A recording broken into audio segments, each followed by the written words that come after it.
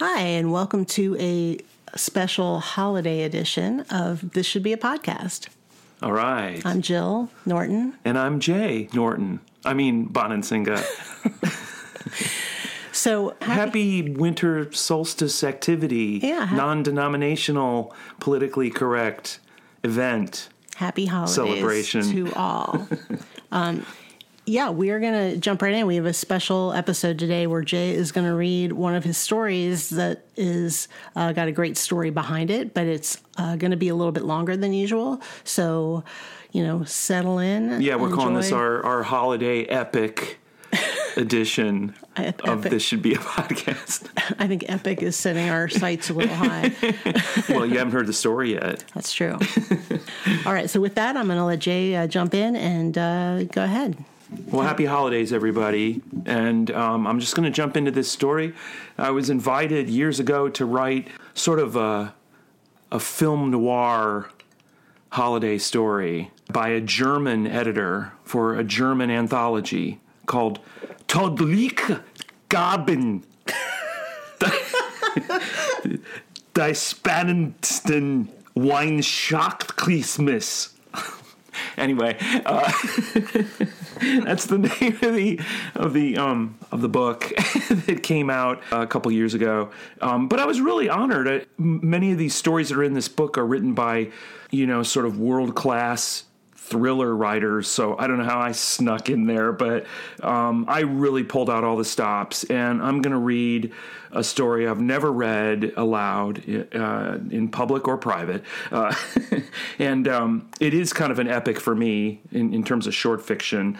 It's historical fiction, or maybe alternate history fiction, I would call it, and it's a little bit longer than the short stories that I've been reading in the series, but I think after a while, if you go with it, it'll make sense. This is called The True Cause of the Great Depression.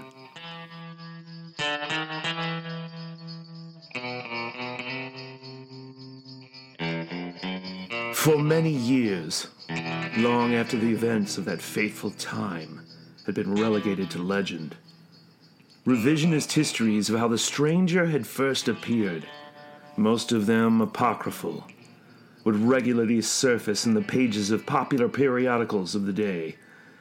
Beloved monthlies, such as Saturday Evening Post and Ladies' Companion with their jovial J.C. Leyendecker covers, of cherubic children at play and their advertisements for Ovaltine beverage mix and Imperial leather soap, would carry small items relating eyewitness reports of how the mysterious old man had first insinuated himself into the beleaguered American psyche. Some said they first glimpsed the stranger emerging from the dust on the edge of a squalid Okie encampment outside of Tulsa. Others swore they first saw him disembarking from a tramp steamer on the shores of Nova Scotia. But none of these tall tales could withstand the rigors of substantiation. According to official archives from President Roosevelt's Works Progress Administration Folklore Project, only 2 confirmed eyewitness accounts have survived. These matching accounts place the first official sighting of the old man on the edge of a hobo jungle just west of Pineville, Oregon, on the morning of March 23rd, 1930. The weather was harsh that morning, even for early spring in the Pacific Northwest. A low-pressure cell had roared down across the Cascades from Vancouver, dumping about 6 inches of powder on the Crooked River Valley. The hobos along the old Southern Pacific line were dug in deep under the Douglas firs, huddled in meager lean-tos of oily particle boards and discarded boxcar tarps, their fires dwindling throughout the night. The first pale rays of dawn brought another day of misery. "Hey, you hear that?" The first eyewitness spoke in a shivering wheeze, a gangly, middle-aged man in rags and fingerless gloves. He went by the name of Greenie. He hadn't slept well the previous night, and now he was trying to draw sustenance from a tin cup of cheap corn whiskey and weak coffee. The air smelled of wood smoke and brimstone. His companion peered out from under a ratty, torn blanket, blinking rheumy eyes at the light. "What's that you say?" "Shh! Listen." The man under the blanket, a rotund specimen in brakeman's overalls, held his breath and listened. The sound seemed to be coming from a pile of ragged blankets covered with snow about 15 feet away. It sounded like a mewling animal, like a gut-shot dog in its death throes. A faint, high, keening moan. "Grab the spike setter," Greenie whispered, putting down his cup. He painfully rose on creaking knees, brushing the snow off his shoulders, flexing his frigid, greasy hands. The fat one scrambled for the rusty hammer that lay on the ground next to the bedroll. Primitive weapons were a standard accoutrement for the stumble-bum in those days. Ever since the crash of 29, people were meaner. The dogs were hungrier, bolder, wilder. There were fewer clotheslines out, fewer bread lines from which to scavenge. The big guy, the one named Cinderbox Sam, got his frozen mitts around the spike hammer and raised it. 15 feet away, the moaning abruptly ceased. "Get out of here!" yelled the fat one, taking a step toward the mound of snow-dusted blankets with the hammer at the ready. All at once, the pile of blankets erupted. "Watch it! Watch it!" Greenie called out, shielding his greasy face from the commotion. In a cloud of white dust, an ancient figure burst out of the blankets, flailing his big arms at the daylight like a giant baby being born. He was gnarled and scarred and looked like an emaciated, derelict Viking in a stolen parka. He wore trousers fashioned out of stained buckskins. Who the hell?" Greenie and the fat man both jerked backward with a start, nearly slipping on the frozen rocky earth. "Oh, God! Oh, Jesus!" The stranger fell to his knees, slobbering on himself. Ice crystals in his beard mingled with snot. He was as skinny as a corpse. "Easy now, easy." Cinderbox Sam held the hammer menacingly. "I'm sorry. Please. Ah, Christ, I didn't mean it. I didn't mean to do it." The stranger was on his hands and knees now, sobbing. "Calm down, brother." The stranger heaved in a breath, and he looked up as though seeing the hobos for the first time. His skin was frostbitten, and clothes and boots were worn and bedraggled from traveling a great distance. I ain't got no... I didn't mean to do it." The two hobos looked at each other.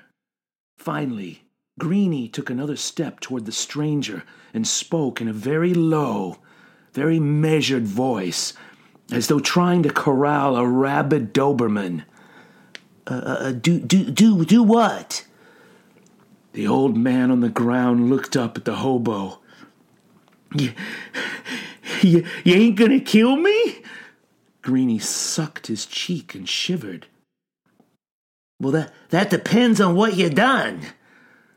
The bony Viking wiped his icy, mucusy beard.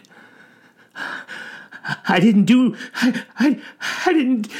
mean to do nothing." "Who in the tarnation are you?" Cinderbox demanded. "What's your name?" The old man sobbed. "See, that's just it. I don't know. I don't know who I am." Again, the hobos shared a suspicious glance. Greenie watched the old coot blubber. "The hell do you mean? You don't know your own name?" The old man cried and shook his head. Something terrible happened. Ah, Jesus, I can't even tell you. All I got is the nightmares. Over and over I see the damn thing. I think I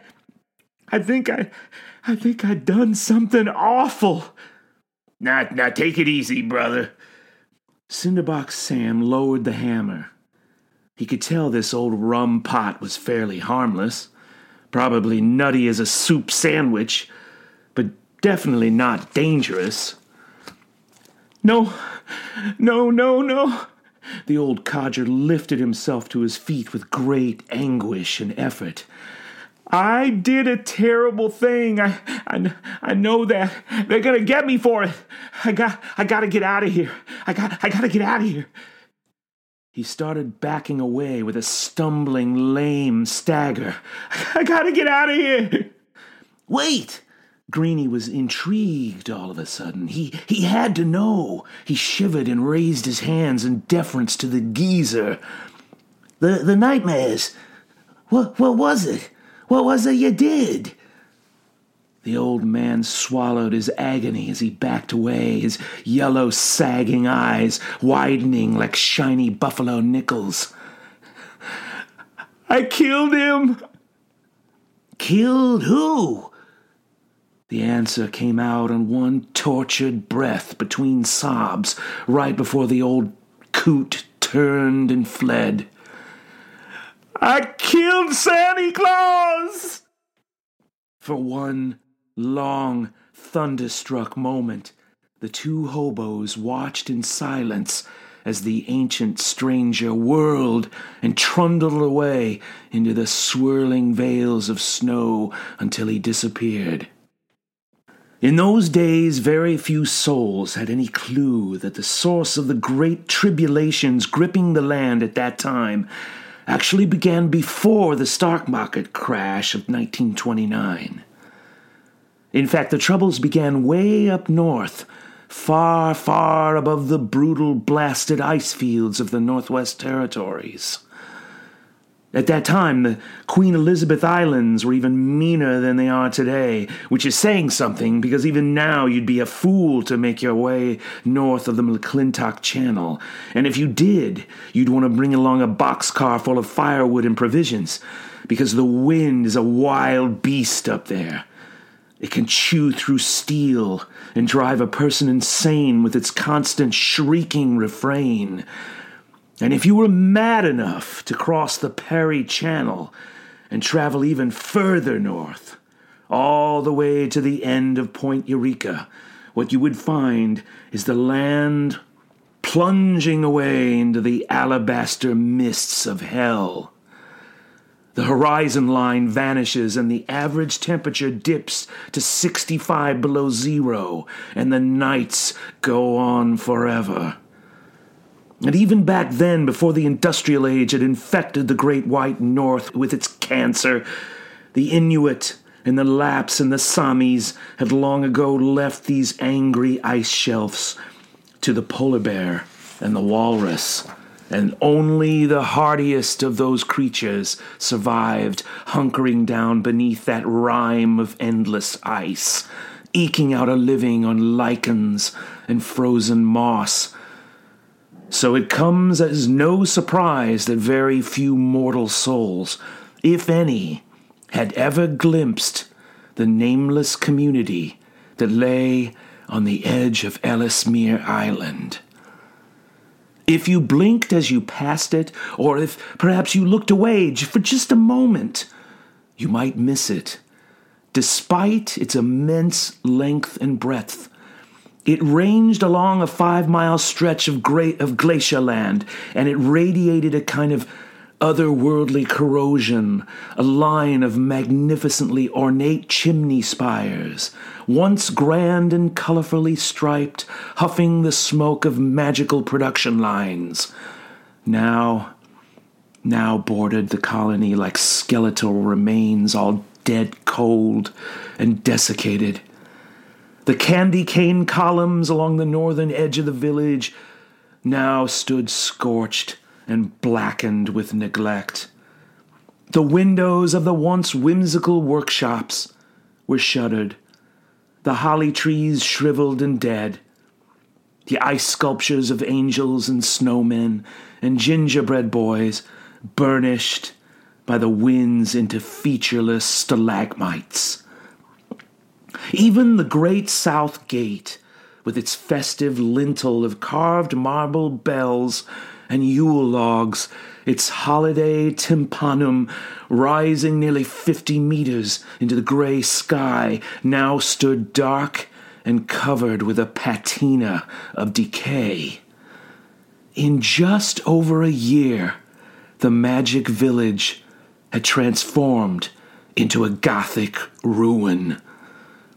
It was almost inconceivable that only 13 months earlier, in the wake of the terrible event, a pair of figures emerged from that same south gate in search of the man responsible for all this misery. Moving like ghosts through the ashen haze of the ice field, the twosome wore caribou skins and ermine-trimmed parkas and carried packs laden with weapons dismantled into unrecognizable components, and spoke very few words to each other. An observer, had there been one around at that point to observe, might have misjudged the pair's collective stature. The Arctic light and space can play tricks on the senses, but upon close and prolonged scrutiny, one would be forced to conclude that these two individuals were either children or dwarves.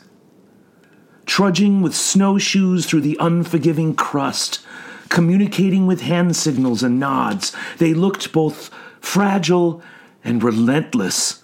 They moved with the purpose of salmon spawning. It took them nearly 3 months to negotiate the Northwest Territories, ultimately crossing into the land to which they believed the man had fled. Others had already found the death scene in the wilderness of British Columbia, the magical team strewn across a barren snowfield, their awful, pathetic carcasses burned beyond recognition. Now it was up to these two diminutive bounty hunters to bring balance back to the world. The twosome rode a dog sled across Bathurst Island and then slipped into the cargo hold of a whaling ship crossing Viscount Melville Sound, riding all the way to Hudson Bay without speaking a single word to each other. Once the ship had docked in northern Quebec, the twosome set out on foot once again, acquiring a kayak in Nunavik and portaging between the frozen rivers when necessary, moving unseen among the indigenous villages, invisible to all but the most gifted children and scattered herds of reindeer. It is a little-known fact that reindeer are the only mammals on Earth, other than certain children, that are able to see elves. By the time the twosome reached Ottawa, it was nearly spring. The pair hadn't taken nourishment for many weeks, and they were near death. When they reached the northern trunk of the Canadian Pacific Railway, they hopped a freight bound for Toronto and searched for sustenance in the shadows of the cattle cars. Elves subsist upon sugar and dairy products, so it was a stroke of luck in the moldering hay that they found a life-saving Hereford. "What if we never find him?" ventured the younger of the two sprites, as he tugged at the udders in the dark, filling a rusty-faded 8 o'clock coffee can. At a youthful 102 years old, and the youngest member of the Special Forces, Seamus the elf was always full of questions. "We'll find him, all right," the older elf grunted, wiping the milk from his dark face. "Action must be taken, laddie." The older elf went by the name of Dooley, and was as grizzled as a pixie can be, with dark, parchment-like skin and the eyes of a jackal. Contrary to fairy tales and folk stories, not all Christmas elves are adorable. There are sanitation worker elves with oily skin and nasty dispositions. There are demented elves relegated to retirement homes. And there are the elves of the special forces, the fixers, the secret police, who operate underground in the back channels. Seamus and Dooley were the skip tracers of the special unit, the most skilled of all the gnomes. But Dooley, how in the name of cinnamon sticks will we do it? Between gulps of the tepid milk, Seamus twitched and frowned at the conundrum. Why, he could be anywhere in the lower 48. Seamus, he could have changed his name. For all we know, he could already be. That's quite enough, Seamus. But how, Dooley? How will we do it? The older elf did not reply. He merely turned and gazed through the slats of the cattle car as the train wended through the deep, blue Ontario twilight. The elder sprite did not know it then, but he and his comrade were about to become part of an infamous misadventure that would span more time than either elf could imagine in their darkest dreams.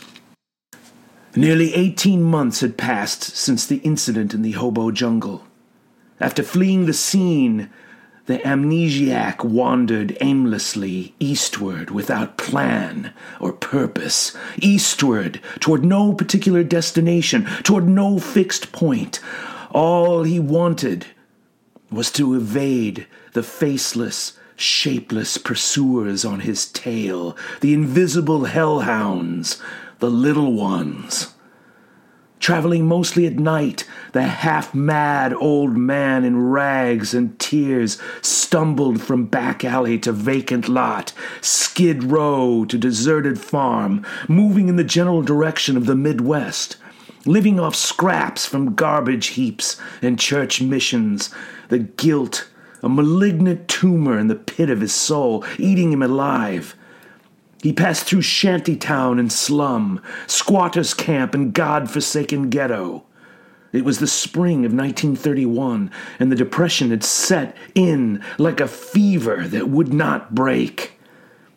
To add insult to injury, a horrible drought had gripped the country for over a year now. Farms had dried up, crops wilting away, rivers and streams shriveling like hardened arteries. The very soil cracked and fissured as though a consumptive disease had infected the land. On the border of Indiana, on the 15th of May, the old man ran across his first Hooverville, named for Herbert Hoover, the recalcitrant U.S. president who believed that relief should be left to the private sector. And the answer to all the torments of the damned was to do nothing. Hoovervilles came in all shapes and sizes, but they all shared the same garish scent of human degradation. Victims of foreclosures and bankruptcies, entire families with nary a pot in which to piss, would huddle in giant makeshift tent cities, cobbled together with spit and spoor. This one, the one outside Crawfordsville, Indiana, the one upon which the amnesiac stumbled that terrible May night, was immeasurably huge. As far as the eye could see, thousands of downtrodden and diseased, huddled in reeking sheds and shacks, clinging to the edge of a half-mile-long dry riverbed. Overcome with a dawning horror, the amnesiac fled into the darkness of a fallow bean field that night, and he kept on fleeing and fleeing as fast as his cadaverous old legs would carry him, as though he could outrun the horrible realization spreading through his marrow. He made this happen. He brought this misery on the world, and now the world was dying. And all he had to show for it was a devouring guilt and a recurring nightmare that showed him over and over, like a hellish Nickelodeon, how he had destroyed the sleigh, the 8 tiny reindeer, and of course, the driver in a paroxysm of fiery rage. A few miles south of Muncie, his ancient limbs finally gave out. He collapsed in the overgrown brambles of a deserted farm and prayed for death to finally come and take him away. He had tried to kill himself on more than one occasion since waking up in the snows of British Columbia nearly 3 years ago. Once in a fetid alley outside Portland, he tried to hang himself by fixing a tow rope to a fire escape trestle. The trestle had broken under the scant weight of his bones and sent him plunging into a dumpster. A few months later, alone in a freight car somewhere in Nebraska, he had tried to open his wrist with a broken Jack's beer bottle, but he was so emaciated he couldn't even find a vein. When the sheriff's deputies finally found him in that barren field outside Muncie, he was as close to death as he had yet come, and the boys had to carry him away in a horse cart. They took him to a welfare hospital in Fort Wayne for observation. His weight was down to a mere 102 pounds, and he was dangerously anemic. They tried to nurse him back to health, but he refused nourishment of any kind, and when he was finally able to speak, his delirious tale convinced the doctors that he belonged in a sanitarium. The Howard Phillips Eldritch Inebriate Asylum in Cleveland, Ohio, was where the amnesiac made his temporary home for the next 7 months. He was fed intravenously for a time, and they talked to him every morning for 16 weeks, and he never changed his story. Let me ask you again, John, the young female doctor with the tortoiseshell glasses and clipboard said to the old man early one gray January morning. John, as in John Doe, which is all they could think of calling the old gent. A smartly dressed woman with horn-rimmed eyeglasses and pedantic manner thinly veiled her prettiness. Dr. Jessamy Sarah Eisel sat on a wooden schoolroom desk in a desolate white chamber lined with barred windows. The hyena yelps of the insane echoed out in the hallway, and the air smelled of disinfectant and vomit. Outside the filthy windows, a dry winter wind coughed against the glass. Now, when you say they're coming to get you, whom are you referring to exactly again? The old man, skin and bones now, his flesh the color of stale bread, his skeletal fingers clutched together in his lap like a phalanx of ivory, sat on a folding chair, staring at the scarred parquet floor. I told the other doctor already. I told them about 100,000 times. The little ones. The elves is what I told them. Now, that's elves? Dr. Jessamy Eisel was practiced at suppressing her emotions and feelings when interacting with the mentally ill. The flat, colorless tone with which she pronounced the word elves was part and parcel of this approach. She might as well have said the word demons, or monsters, or pink elephants for that matter. The old man twitched, but didn't look up. He had been in the asylum for over 6 months now, shuffling the hallways, mumbling to himself, wreathing through sleepless nights, just waiting for the inevitable. But he had yet to elaborate on the nature of the elves for any of the physicians. On this dismal January morning, however, the old man was for some reason feeling inordinately expansive. Well, they ain't what you call regular elves. Dr. Eisel wrote something in her clipboard and then looked up. Now, by regular, you mean The ones in Santa's workshop, I'm assuming. Building toys and such? They're in my dream, the old man muttered into the floor. They're the soldiers, the guards. They're the mean ones. These are Santa's soldiers? Yep. Santa needs an army? The old man shrugged.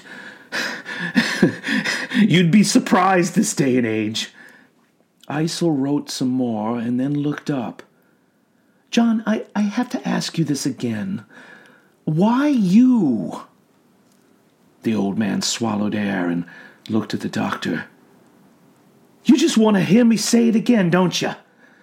Like you're looking in on a freak show. Well, this business about you killing Kris Kringle, the woman ventured. The old man shook his head and looked at the floor. Look around you, Doc. Take a gander outside. You see any holiday cheer out there? You see any festive holiday cheer out there? You think there's any Christmas left in this world? The doctor rubbed her eyes. She consulted her notes. Can you tell me again about the dream? A pained sigh. Then the words came out on puffs of anguished, noxious breath. I'm climbing out of the sleigh after I made it crash. I don't exactly know how I did it, why I did it, how I got there into that sleigh, but I killed the old man. And I climbed out of the sleigh because the sleigh's on fire and the reindeer... The old man's voice broke then, tumbled like a house of cards, and the sobbing started up again. They're all dead. They're burned. And then I'm running. See, it's horrible. It's horrible. All them reindeer burning because of me. Okay. All right. That's good. That's enough. Dr. Isel rose, recognizing the signs of agitation creeping in, latent psychosis. That's enough for today, John. She went over to the door, unlocked it, cracked it open, and called for the orderlies. They took the old man back to his room and locked him inside, and for another few endless days they observed him without bothering him or talking to him much.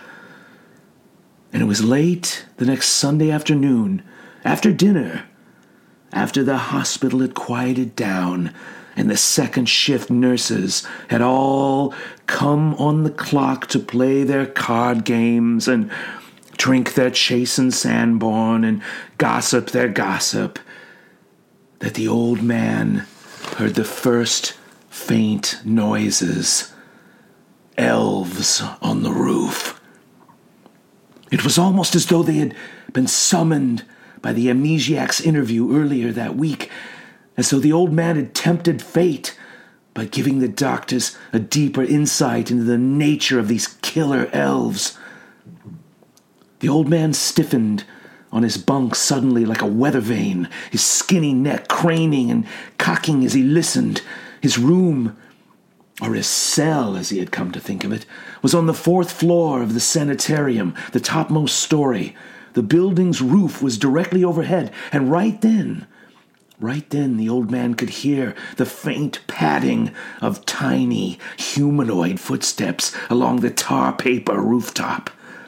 Lurching out of bed, the amnesiac hobbled over to the door in his stained white gown. Hey, nurse! Hey there! Anybody? Nurse! Anybody there? The old man pounded his knotty fist on the door, his sagging, bony ass visible and jiggling out the back of his gown. The viewing slat slid suddenly open, revealing the face of a middle-aged nurse in cat's eye glasses. Sir, you're not due for your medication until... Nurse, please! I'm having pains in my chest. The lock clicked, and the door began to swing open when the old man suddenly shoved with all his might.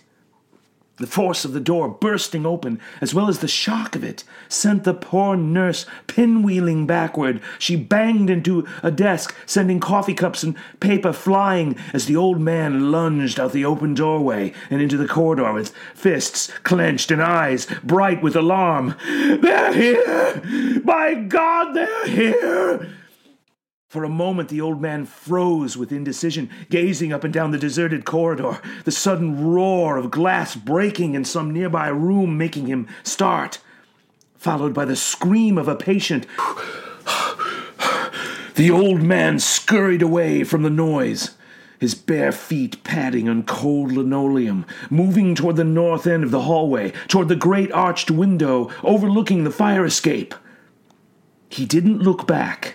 He didn't look over his shoulder, but had he looked, had he found the courage to look, he would have seen the oddest sight. Doors opening along the corridor, nurses and orderlies coming out of rooms, eyes wide and shifting back and forth, completely oblivious to the intruders, appearing only inches away from them, birthing themselves from a laundry dumbwaiter near the nurse's desk at the opposite end of the hall like two unformed, blackened fetuses. The elves hopped onto the tile with preternatural nimbleness. "There he is, Seamus!" One of the intruders let out a cry that was heard only by the old man at the far end of the hallway as he clawed at the latch on that filthy window, his palsied hands seizing up, his lungs heaving for air, his heart racing as he pried and prayed for deliverance. All the remaining souls on the fourth floor at that moment, nurses, orderlies, an intern named Dr. Malachi Toombs, heard only the strange clanging of invisible wind chimes. Or at least, that's the effect an elf's cry has on auditory nerves of normal people. An elf's voice is incomprehensible, even at high volumes, to an adult. At last, the old man got the window latch open and managed to yank up the sash and punch the screen open. He squeezed his slender bones through the gap and out into the winds of January, which engulfed the precipice. Dizziness coursed through his malnourished brain, and he clutched at the wrought iron for purchase and tried not to look down at the vertigo-inducing drop. Traffic noises wafted up at him, and the light and space of a dying city blurred his vision as the intruders closed in behind him. "For the love of Christmas, don't let him slip away again, Dooley! Grab him! Grab him!" Eyewitnesses on the street at that point would later spin quite a yarn regarding what happened next. The consensus was this: the old man was taking his first tentative yet frantic step down the wrought iron ladder, unaware that the ladder was affixed to a rotting hinge, when the ladder gave way.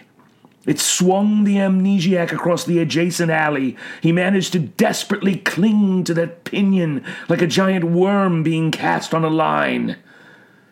The old man crashed into a row of burning trash cans aligned at the mouth of the alley, their meager flames flickering and warming a group of morose men standing in the next morning's bread line.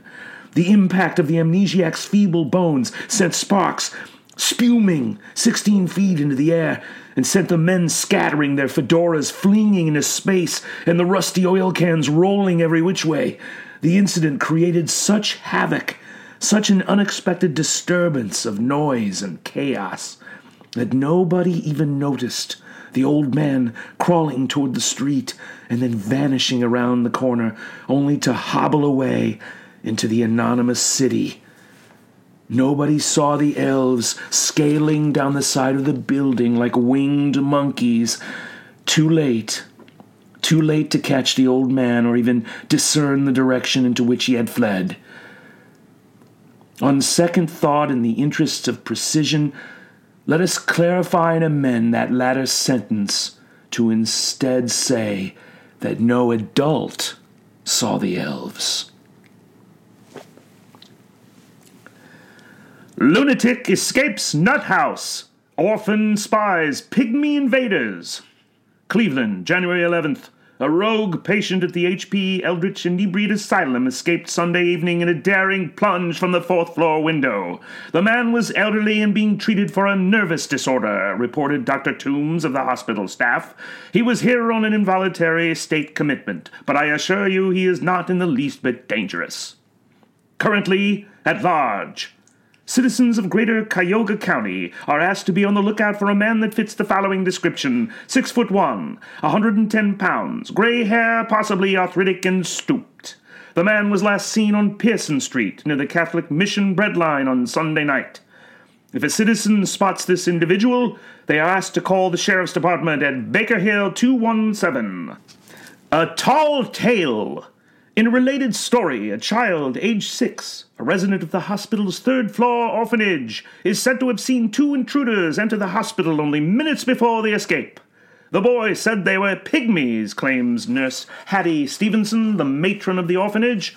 In the boy's own words, they were pygmies with magical weapons, and they looked real sore. Stories of a less sensational nature, mostly factual and sans any mention of pygmies, also appeared in the Cleveland Plain Dealer and the Cleveland Press. By February, sightings of the mysterious old goat were being reported across the Northeast on an almost hourly basis. People were claiming they had seen the escapee hiding in barns, in the shadows of alleys and abandoned buildings, amidst bread lines and soup kitchens and among the desperate masses. Over the ensuing weeks, word leaked out regarding the old man's alleged psychosis, and the dark irony of it all captured the crestfallen imagination of the battered citizenry. The man who killed St. Nick became a gloomy cause célèbre. Stories were exchanged around flaming trash cans, folk tales manufactured in hushed reverence. The true whereabouts of the old man, however, were a far more slippery matter. Throughout the gray spring months of that year, the amnesiac managed to elude both elf and authority, tacking westward in fits and starts, zigzagging across the dwindling tributaries of the Ohio, trudging across the wasted hollows of coal mine country, across the Ozark Plateau, and into the vast wasteland of Dust Bowl states. His demeanor, unknown to those who hunted him, was one of utter despair, a fate worse than death. In fact, the final 7 months of his flight across Missouri and Kansas made the first 3.5 years of his exile seem like a picnic. He rarely ate. He lost another 8 pounds and was nearly incoherent by the time it was all said and done. He had begun to believe that he was not human, had never been human.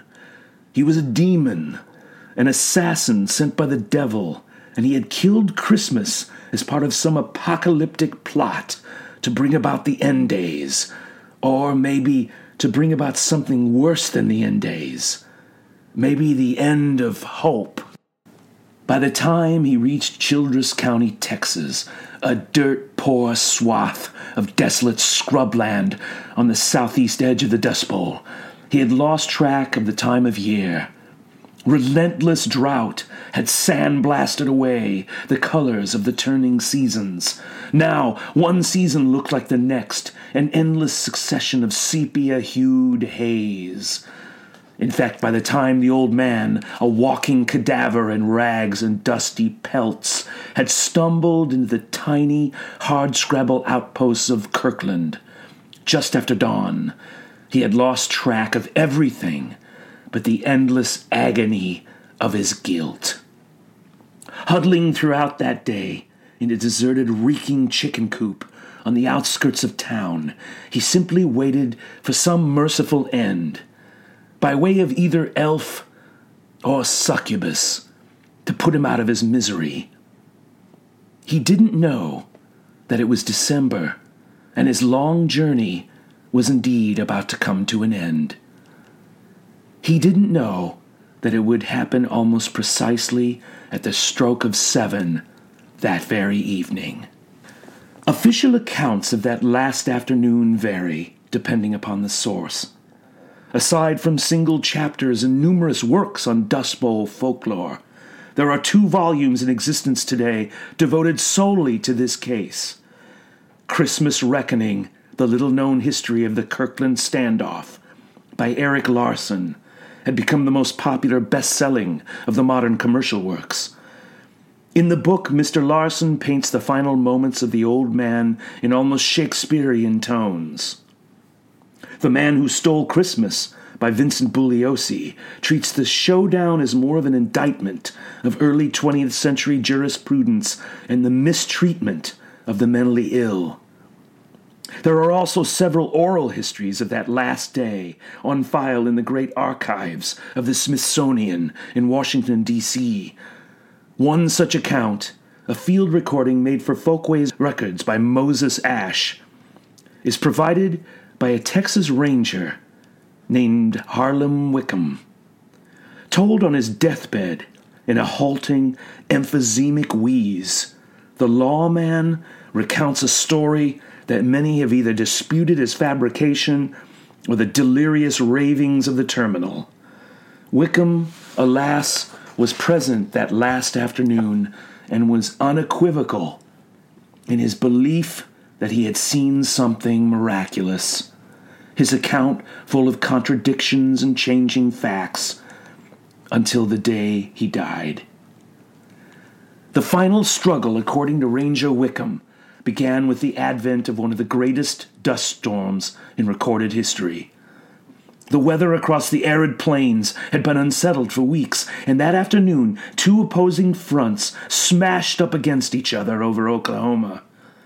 The resulting Scirocco churned up half the iron-tainted topsoil of the Panhandle. In those tumultuous years, people across the western states had grown accustomed to the red dust maelstroms.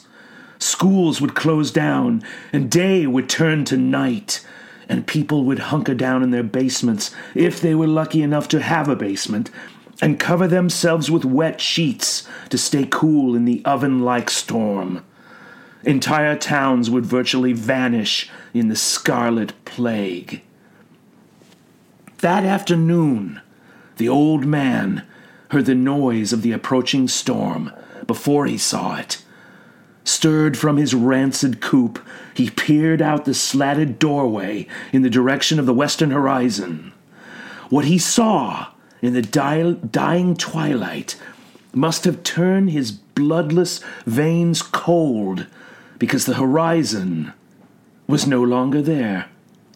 A giant monolith of rust had unfurled a mile away and was coming directly toward him, gobbling everything in its path, swallowing the countryside, and turning the dusk into midnight darkness. Although no one can be sure, the amnesiac must have regarded that roaring tidal wave of dust as a sign, a portent, a variation of the revelations to John, the end of the world, because he realized it was accompanied by a softer noise, a noise he had been hearing all day, a noise from his dreams, a noise now all but drowned by the freight train roar of the dust cloud. The lower noise came from the opposite direction, from the east, a series of tiny, angry, swift footsteps, unearthly, fleet footsteps, crossing the parched, cracked earth. The old man had no choice now but to flee directly into the oncoming deluge. The elves arrived at the chicken coop just in time to see the object of their 3.5-year pursuit 100 yards away, plunging into the wall of crimson haze. They would not lose him this time. They refused to lose him. They would rather die than fail. Trembling with excitement, they circled around the coop, carrying weapons of exotic design, fashioned from brass and gold, their musket-like muzzles as delicate as buttercups, forged in the cellars of their magic workplace. "Seamus!" the elder elf motioned frantically with the barrel of his gun. "Take the north flank! I'll take the south!" The elves darted off into divergent directions on nimble feet, weapons raised and ready, until they too were swallowed by the vast blanket of hell dust. The light went away, and the night swallowed the day, and the landscape vanished into a nimbus of blood-red wind which choked the breath out of the earth and shattered windows and tossed tumbled weeds across 100 feet, stretches into the sky and deafened the elves with its cacophony. And still they closed in on their quarry. At this point, the only other living souls in the general vicinity entered the fray. They came hurling into the leading edge of the dust storm on horseback. These 3 brave souls on a pair of mounts, an old muscular bay mare carrying a man and a boy, and a young Appaloosa hauling a single man, all of them, human and animal alike, coughing and spitting as the red wind buried them alive. One of these witnesses, the man on the Appaloosa, a man who had come all the way from Cleveland, Ohio, yanked on the reins and scuttled to a stop before the storm had a chance to upend both him and the steed. "Forget it! Forget it! Let the old nutcake go!" yelled the orderly from Eldritch Asylum, dropping to the earth, his voice muffled from a bandana across his mouth. "Stay with the horses!" bellowed the old ranger, Harlan Wickham, as he pulled back on the lead and grabbed his younger passenger around the waist.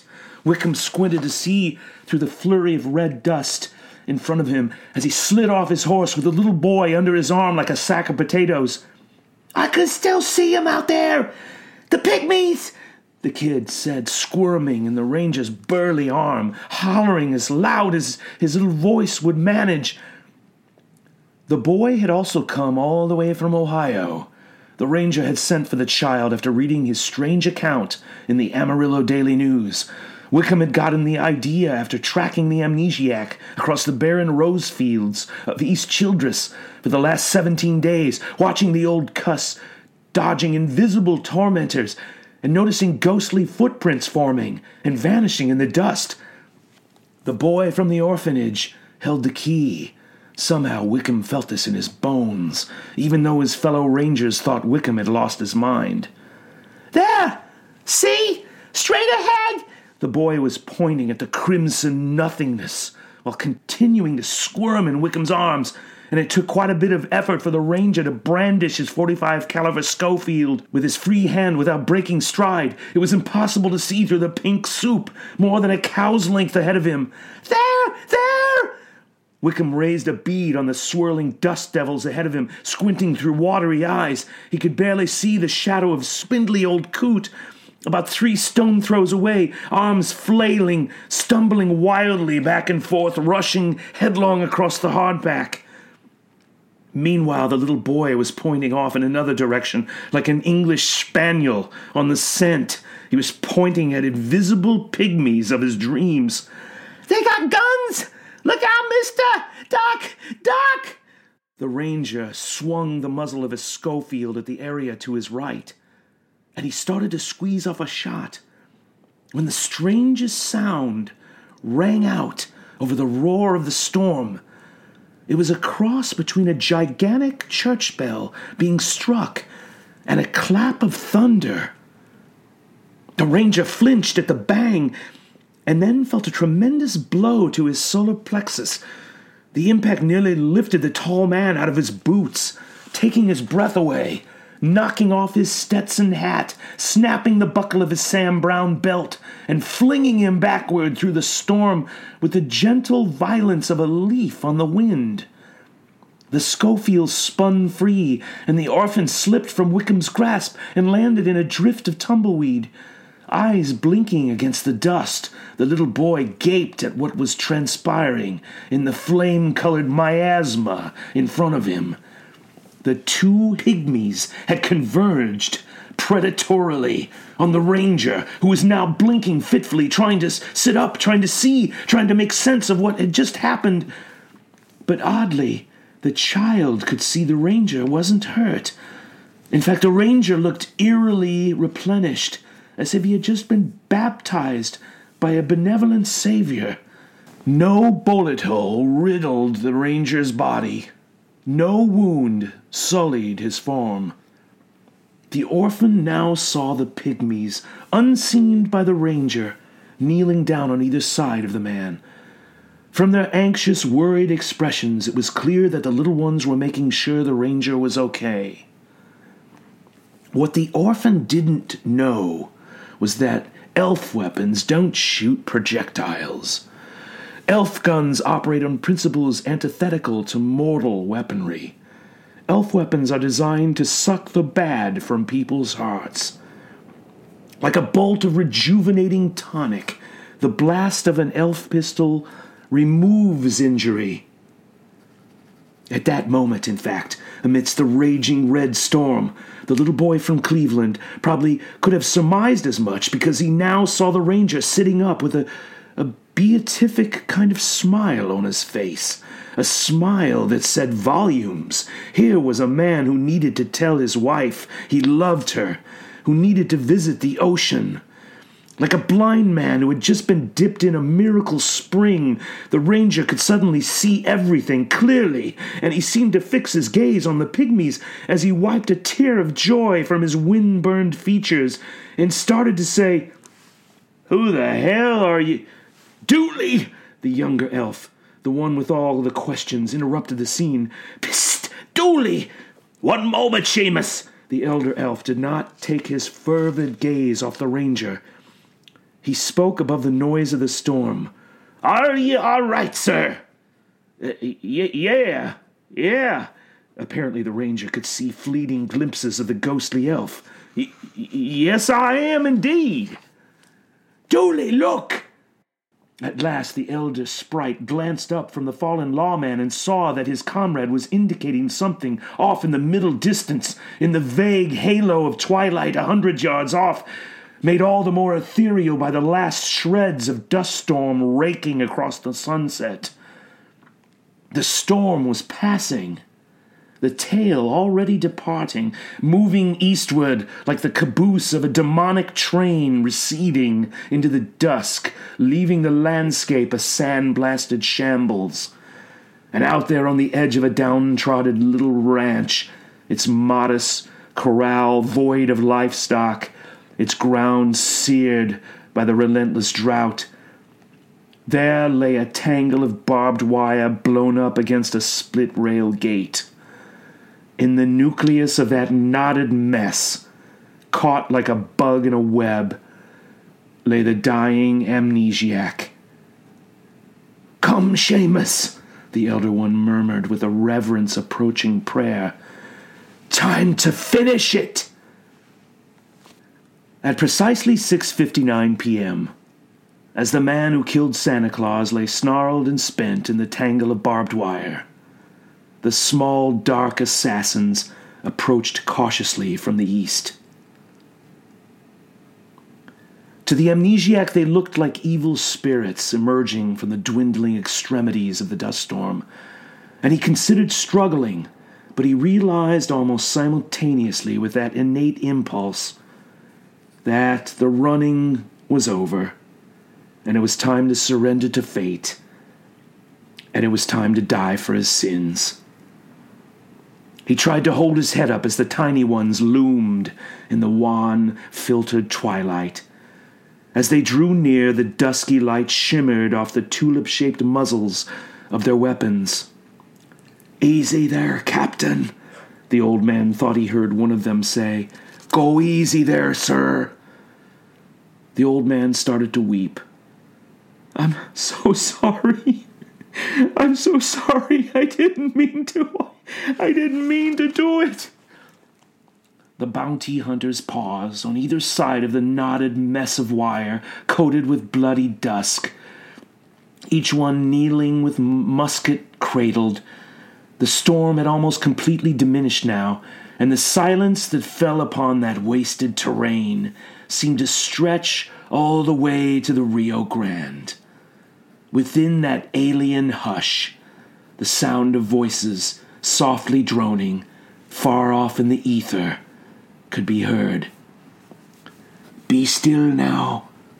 Be still," muttered the older one. He gently loosened the tangle. The old man felt the pressure ease off his skeletal limbs, his bony hip points, and his scourged bare feet. I didn't mean to kill him." The old man's dust-clogged voice was barely a ragged croak. The distant voices were more discernible now. They were singing the carol of the bells. The sound wafted over the barrens like a salve on the wounded land. "You didn't kill him, Captain," the younger one said as he gently cradled the old man's shoulders and helped him sit up. All at once, the land seemed to go still, the very air calming as though a switch had been thrown. I didn't kill him?" Confused, dazed, the amnesiac glanced over his shoulder and saw the ramshackle ranch house 50 yards away on the edge of a rotten, wind-scarred fence. It rose out of the gloom like an apparition, the hand-hewn logs and timbers frosted with dust, a single window burning with candlelight, the silhouettes of poor migrant family visible inside that window, singing around a meager Christmas tree. The realization washed over the old amnesiac like a warm wave. It was December 24th, 1932, Christmas Eve. Is this a dream?" the old man wanted to know. The elves sat down in the dirt next to him. "I surely wish it was," the older elf said with a weary sigh, brushing the dust from his jodhpur pants. "You gave us quite a scare there, Captain." I didn't kill Santa?" Seamus the elf smiled at him then, the warmest smile ever proffered in the mortal world. "You didn't kill Santa, sir. You are Santa." The old man froze. Before another word was spoken, the synapses deep inside his brain fired like a barely smoldering ember coming to life. A memory of a mid-air collision. Christmas morning, 4 long years ago, swooping down off the frozen Pacific, the reindeers blind in the blizzard, navigating by instinct over British Columbia.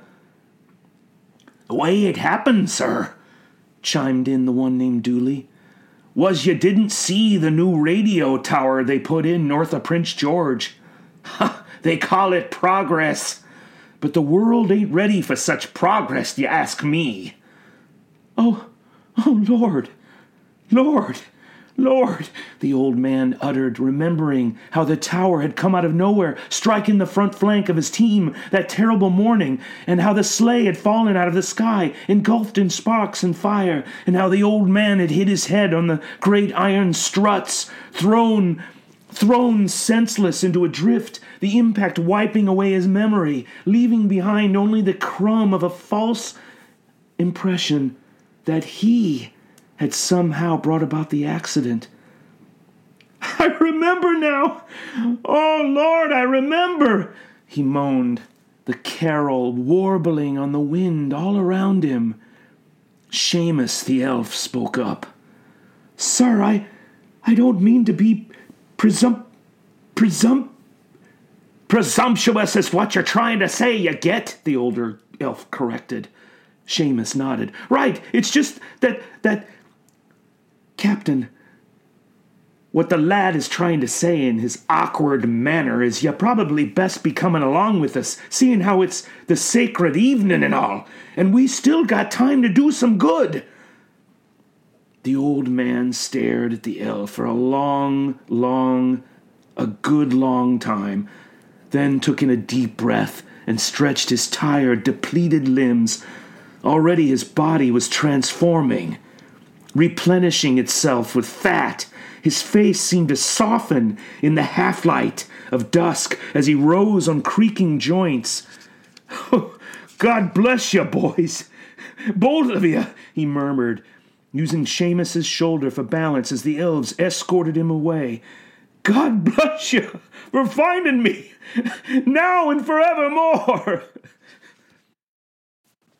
In the moments and hours and days that followed, the eyewitnesses present that night, the ranger and the orphan and the orderly from Eldritch Asylum, found themselves victims of their own amnesia. The sight of the old man being ushered away into the night by elves, fading into half-formed memories, as in those of a dream. The ranger even tried to capture what had happened that night in the pages of a personal journal, but over the years, even that documentation had been lost. He was never supposed to see what he had seen, and the hidden world eventually obliterated the images from his consciousness. In time, the events of 1932 melded into the bland stew of history, that amorphous cauldron of recriminations and subjective analysis that always lands on some outer orbit of the actual truth. But one thing remains steadfast and inexorable in the history of the Great Depression. A mere 6.5 weeks before the uncanny rendezvous in the dust storm, the governor of New York, a complex man who suffered from a paralytic disease, managed to rise through the ranks of national politics and get elected as the 32nd president, a number strangely synchronous with the year itself, announcing in his acceptance speech, I pledge myself to a new deal for the American people." Franklin Delano Roosevelt had help with his New Deal, which would eventually awaken the country from the ghastly slumber of the Depression.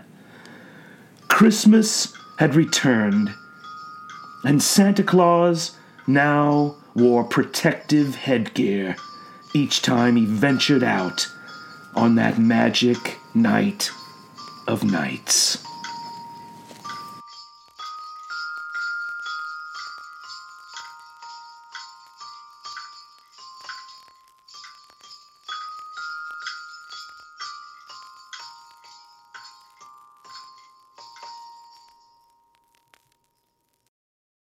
Wow, that was impressive.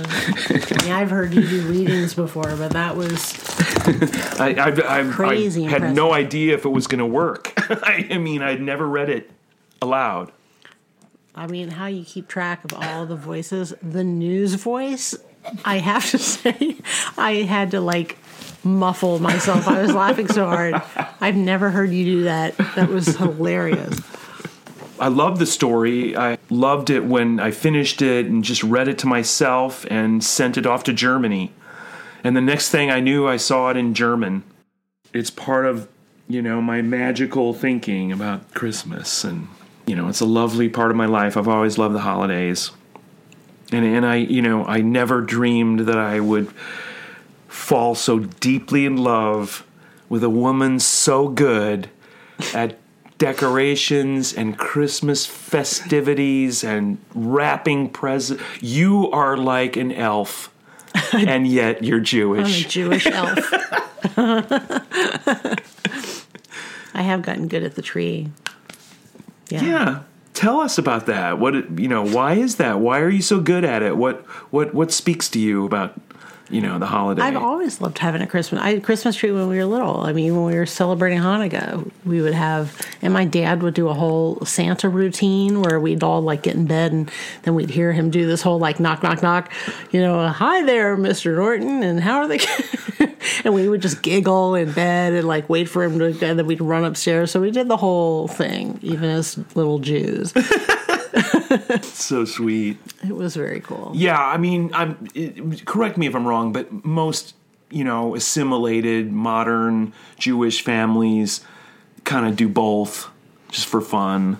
There's no law that says you can't have the menorah and a little, Christmas tree. Right. Well, Hanukkah and Christmas are so completely different. I mean, Hanukkah, take Christmas away and the whole holidays, it's like Labor Day. I mean, it's like, we survived this thing, and we, it's really not about like, someone was born. I mean, it's more like surviving, our family surviving and generations surviving, and the oil, they had nothing. They had so it's sort of not a big gift thing. It's like Hanukkah gifts were like little cute things, and here's a little, because they were one every night. Chocolate coins. Yes. Little wooden dreidels. Yeah. Sweet. But no, it was cute. It's actually, when I'm thinking, like, saying it out loud, I'm suddenly like, that's a really like fond memory of my mom, my dad, my brother, and I. That was really all four of us. Just like, I've always lit menorah, and I've always done the little prayer every night. I might have missed a few, but for the most part, I stick with it every year. And I've got my old menorah from growing up, and I love doing that, even if I'm just all by myself. Well, plus you have a super special kind of bonus around the holidays, which is your birthday is on the 23rd of December. Right. Well, that's one way to look at it. The other way to look at it is how I looked at it. It was like, here you go. Here's your birthday, Hanukkah, Christmas, New Year's gift. It all just got bundled in. I got thrown. It's another thing we have in common, because my birthday is January 2nd. Yeah, we're like the bookends of the holidays. By the time my birthday rolls around on January 2nd, people are so hungover and bored and broke. Exactly. I still, love the holidays. Me too. Although it's a love-hate relationship too, because holidays can be super depressing, and many people, have a tough time around the holidays. Sure. And, especially this year. I was just going to say, it's an unprecedented holiday because we're supposed to postpone it until next year, basically. Yeah. Which as I literally had a little synapse fire while I was reading the story, that this story's kind of on many levels. We are sort of experiencing a similar Santa Claus has amnesia right now. Right. Santa Claus is, the holidays are put on hold, and we are in a depression, if not like a classic financial depression, like a, symbolic depression. Yeah, that's very true. And also we're recording this in early December. We don't know, but experts say that this is the pandemic that we've been talking about all year, that really inspired the beginning of this podcast. That's true. The beginning of our series of podcasts. We've been told by the experts and the scientists that this is going to be the worst 6 weeks ever in recorded history. The worst in terms of a pandemic. Happy holidays, everybody. Merry Christmas to all. It's like Debbie Downer. And to all, good luck with that. Debbie Downer. I'm just having the memory of when your family was here for Christmas, and I was lighting my menorah, and your mom and your dad were sitting in here with me, and I was telling them about it, and then I said, you guys, if you want to hear me do the prayer, and it was like, they said, oh yeah, absolutely, we want to hear you. And so I light the candle, and you have to light the first candle to light the other candles with. So I light the first candle, and I pick it out, and I start lighting the other, and I'm like, Baruch atah. And your mom's like, hold on, Todd's got to hear this. Todd. She calls Todd in from the kitchen, and I'm literally like holding the candle, going, "Okay, we need to start over again." So I'm just like, it was hysterical. It was so your mom. Such a Diane moment. Yeah, when I was a kid, Christmas was a time of stories, because there was always a Christmas episode in every show that I loved. It's like, Night Gallery, Twilight Zone. There's always like a Christmas episode, an eerie kind of Christmas story. And there was a tradition in England that went back, into the 19th century of Christmas ghost stories. Probably, A Christmas Carol came out of that tradition. It was the most famous ghost story, for Christmas. I wrote a Christmas story every year for quite a few years, and I still have them. I wrote them, longhand and everything, and I still have them. Hilarious and terrible and naive and juvenilia, but Christmas itself was never really much of anything. I mean, first of all, my birthday. Did you go to movies and have Chinese food on Christmas Day? Probably at some point. I don't know. I don't even remember. See, that sounds festive to me. Yeah, actually. But I mean, I've actually spent many Christmases with my ex-husband and now, with your family. And even when I was first living here in Chicago, I went to midnight mass with Connie and her family. And I usually just get adopted to something. Right. But my birthday is I never had the big birthday party. I mean, when I was little, I did. And I imagine it was probably a week or two early or something. And we'd all go to Perkins and have a big, everybody all dressed up. But that was little. It serves so many purposes, Christmas and the holidays and New Year's and, in our case, birthdays. It all falls at the end of the year, but it seems almost like an ancient ritual to end the year, with some kind of, ritualistic celebration of being alive. And so it's still a strange dichotomy of feelings. It's a very melancholy time for many people, maybe most people. Everybody goes, oh, it's fun, it's festive, it's lovely. You raise a glass and you toast, and everybody's all happy and everything. Well, not really. There's a flip side to the coin. It's very melancholy and bittersweet. And you remember other Christmases, and you remember those who have passed away, and they're not with you this Christmas, and you kind of can't avoid it. Do you feel that way? At the end of the year celebrations are so part of your life? Because, I don't feel melancholy. I mean, this year obviously just kind of sucked in general, but yeah, right. But it's a general overall feeling. But since our Halloween episode, we had Thanksgiving, and Thanksgiving, even though it was just you and I, and we couldn't go anywhere, we did it up, and we got dressed up, and you made this fabulous dinner, and we sat at the dining table instead of at the couch and TV, and listened to vinyl all day, and it was so much fun. And to at that point, you appreciate what you do have, and even though I miss my family crazy. So I totally prefer this way to celebrate. Yeah, and so alone. Right. Well, it is that. I mean, that's another thing. I mean, I was so bummed I wasn't going to be able to see my family, and all of a sudden it was Wednesday before Thanksgiving, and pouring down rain, and I was running a quick errand, and I suddenly had the realization, oh my God, we don't have to travel today. We're not driving in the rain, and I just get to go home and relax and be with my cat and my husband and watch TV, and right. So there's a silver lining to. Right, right. Being able to just not stress about the holidays at all. Right. I'm always grateful for what I have, and so I'm grateful this year too. What's your favorite Christmas movie? I don't know. I guess It's a Wonderful Life.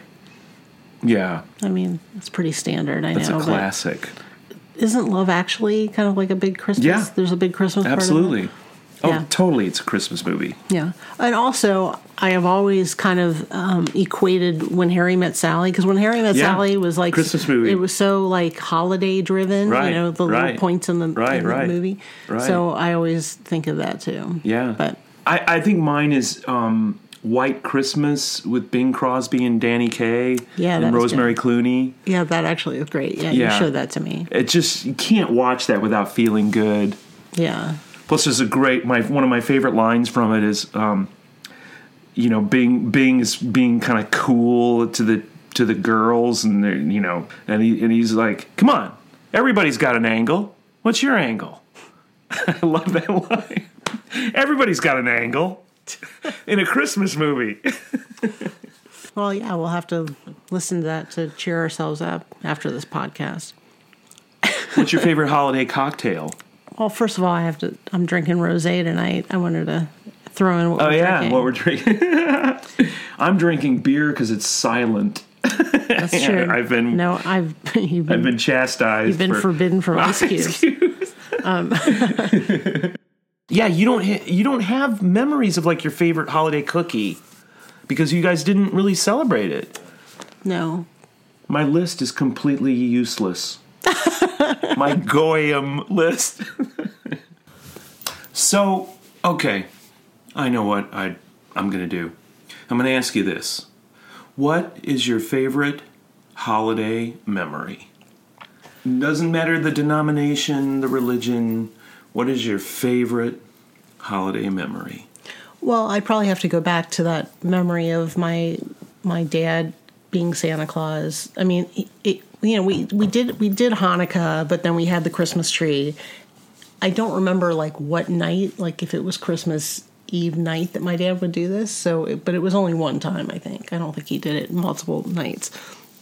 So, and then that night we would get big gifts, Right. like a bike or some skis or something like that. But we didn't do that every night of Hanukkah. So so my dad, doing the whole Santa routine, talking to himself, and then my mom and my brother and I would be all in my little twin bed, just giggling and like waiting till we can go upstairs. So that's probably, I would say, my fondest holiday memory. That's awesome. I'm visualizing Atticus Finch dressed up as Santa Claus. Well, he didn't dress up. He just did. I know, but that in my imagination, it was like, I'm Atticus Finch, but I'm playing Santa Claus right now. Yeah. I'm referring to her father being a great lawyer and me, sucking up to him and calling him Atticus Finch. Yeah, well, Dick did not wear the Santa outfit. Okay. He just did the knock routine, right. Had a conversation. All right, see you next year. He was Santa's doorman. Right. That's cool. So what's your favorite holiday memory? Getting the red Sears Silvertone guitar in its case that had an amplifier in the case, built into the case. That was my best. See, that's the thing about Christians. We're just greedy bastards. We just want things. Which goes totally against Jesus. He hated that materialism. He beat up the money changers. The Christian holidays have become so rife with greed and worried that you didn't spend enough on one sibling and the other sibling's going to be pissed because they didn't get the same exact dollar amount and they've got their calculator calculating up the dollar amount that they got. Jesus beat up people? Well, he was pissed about the money changers because he hated Jesus. I will say this, being a, heathen, an agnostic, Jesus was a cool guy. As to quote Chris Christopherson, Jesus was a Capricorn. He ate organic food. He believed in peace and love, and he never wore no shoes. He hung around with a funky bunch of friends, which I think is a reference to him hanging around with prostitutes and drug addicts. Right. But anyway, Jesus was like a hippie. Right. Yeah. That part I know. Yeah. I was just a little thrown by the. It's lovely. In terms of a deity, I'll take Jesus. He's fantastic. The trouble is, everybody's gone in weird, different directions over the millennia. Yeah. Go on. What was your question? Holiday spirit. I asked what your favorite holiday was, and you said it was. Oh, it was my Sears Silvertone guitar. Right. When I was a little kid, my mom and when my grandfather was alive, they used to tease me about it as an adult. But they used to say, "Oh my God, you were so pathetic. You cut out. You took your mother's Montgomery Ward and J.C. Penney's catalogs, and in those days they were the size of doorstops. They were like 8 inches thick." Right. And they had it's several pages on electric guitars. And my grandpa and mother used to say, "Oh my God, you used to cut them out with little kid scissors and then put them on your bulletin board, all the different electric guitars." And my grandpa finally said to my mother, you know what, can we just get him an electric guitar this year? I can't take it anymore. Do they really call you pathetic? I think that's the word. It's pretty harsh for grandparents. I think that's the word my mother used. My grandfather wouldn't say that, but... As far as you know. As far as I know. Aw. But anyway, yeah, that was my greatest Christmas memory. Isn't that pathetic? It's like a thing. It's an object. It's materialist. Well, I have to say, I do enjoy Christmases with your family, and especially when the boys are together and everybody breaks out the instruments and jam sessions, and it's so much fun. Well, so I've actually... back at you. When I'm at Passover, I can't say that I have a lot of like memories of being with you on Hanukkah, because it's just not, it's... Well, you've been with me on Hanukkah. You just weren't aware of it. But I'm not, I guess, I mean family memories of being with your family and celebrating Hanukkah. Right, family's Passover. Yeah, that's and the high holidays, Rosh Hashanah and Yom Kippur. That's what I remember the most. It's the same compliment back at you as you gave my family. It's, your family is completely festive, fun. No, we're good people. Although I was surprised to find out when I don't even know what we were talking about, but I had to check. I was making a joke to Amy about something that, like, there's not many Jewish serial killers. Once I said it, or once I started typing it, I thought, I'm going to check real quick and make sure. And then there was like this huge list, and like everybody was on it. More than David Berkowitz? Yeah. Name some other like famous Jewish serial killers. You don't. I mean, I agree with you. You don't think of Jewish serial killers. You know, my theory was that you'll never find a serial killer named Murray. I don't know about that. I know. So you're saying there really is a serial killer named Murray? You know what? There's a Harvey Murray Glattman. What? I've never heard of him before. What did he do? He was the glamour girl slayer. Oh, my God. And he would use posing as a professional photographer to lure his victims with the promise of a modeling career. Oh, my God. I smell a limited series. All right, we should probably not talk about serial killers anymore. We need to, like, end this on a happy note. Happy holidays, remember? Yes. Well, all right. You know what? Let me start because I'm traditionally the doom and gloom dude. Definitely. And then I'll let you cap it off with something lovely and sweet, and that's how we'll end the podcast. But let me just say that earlier today, and we're recording this on December 8th. December 8th.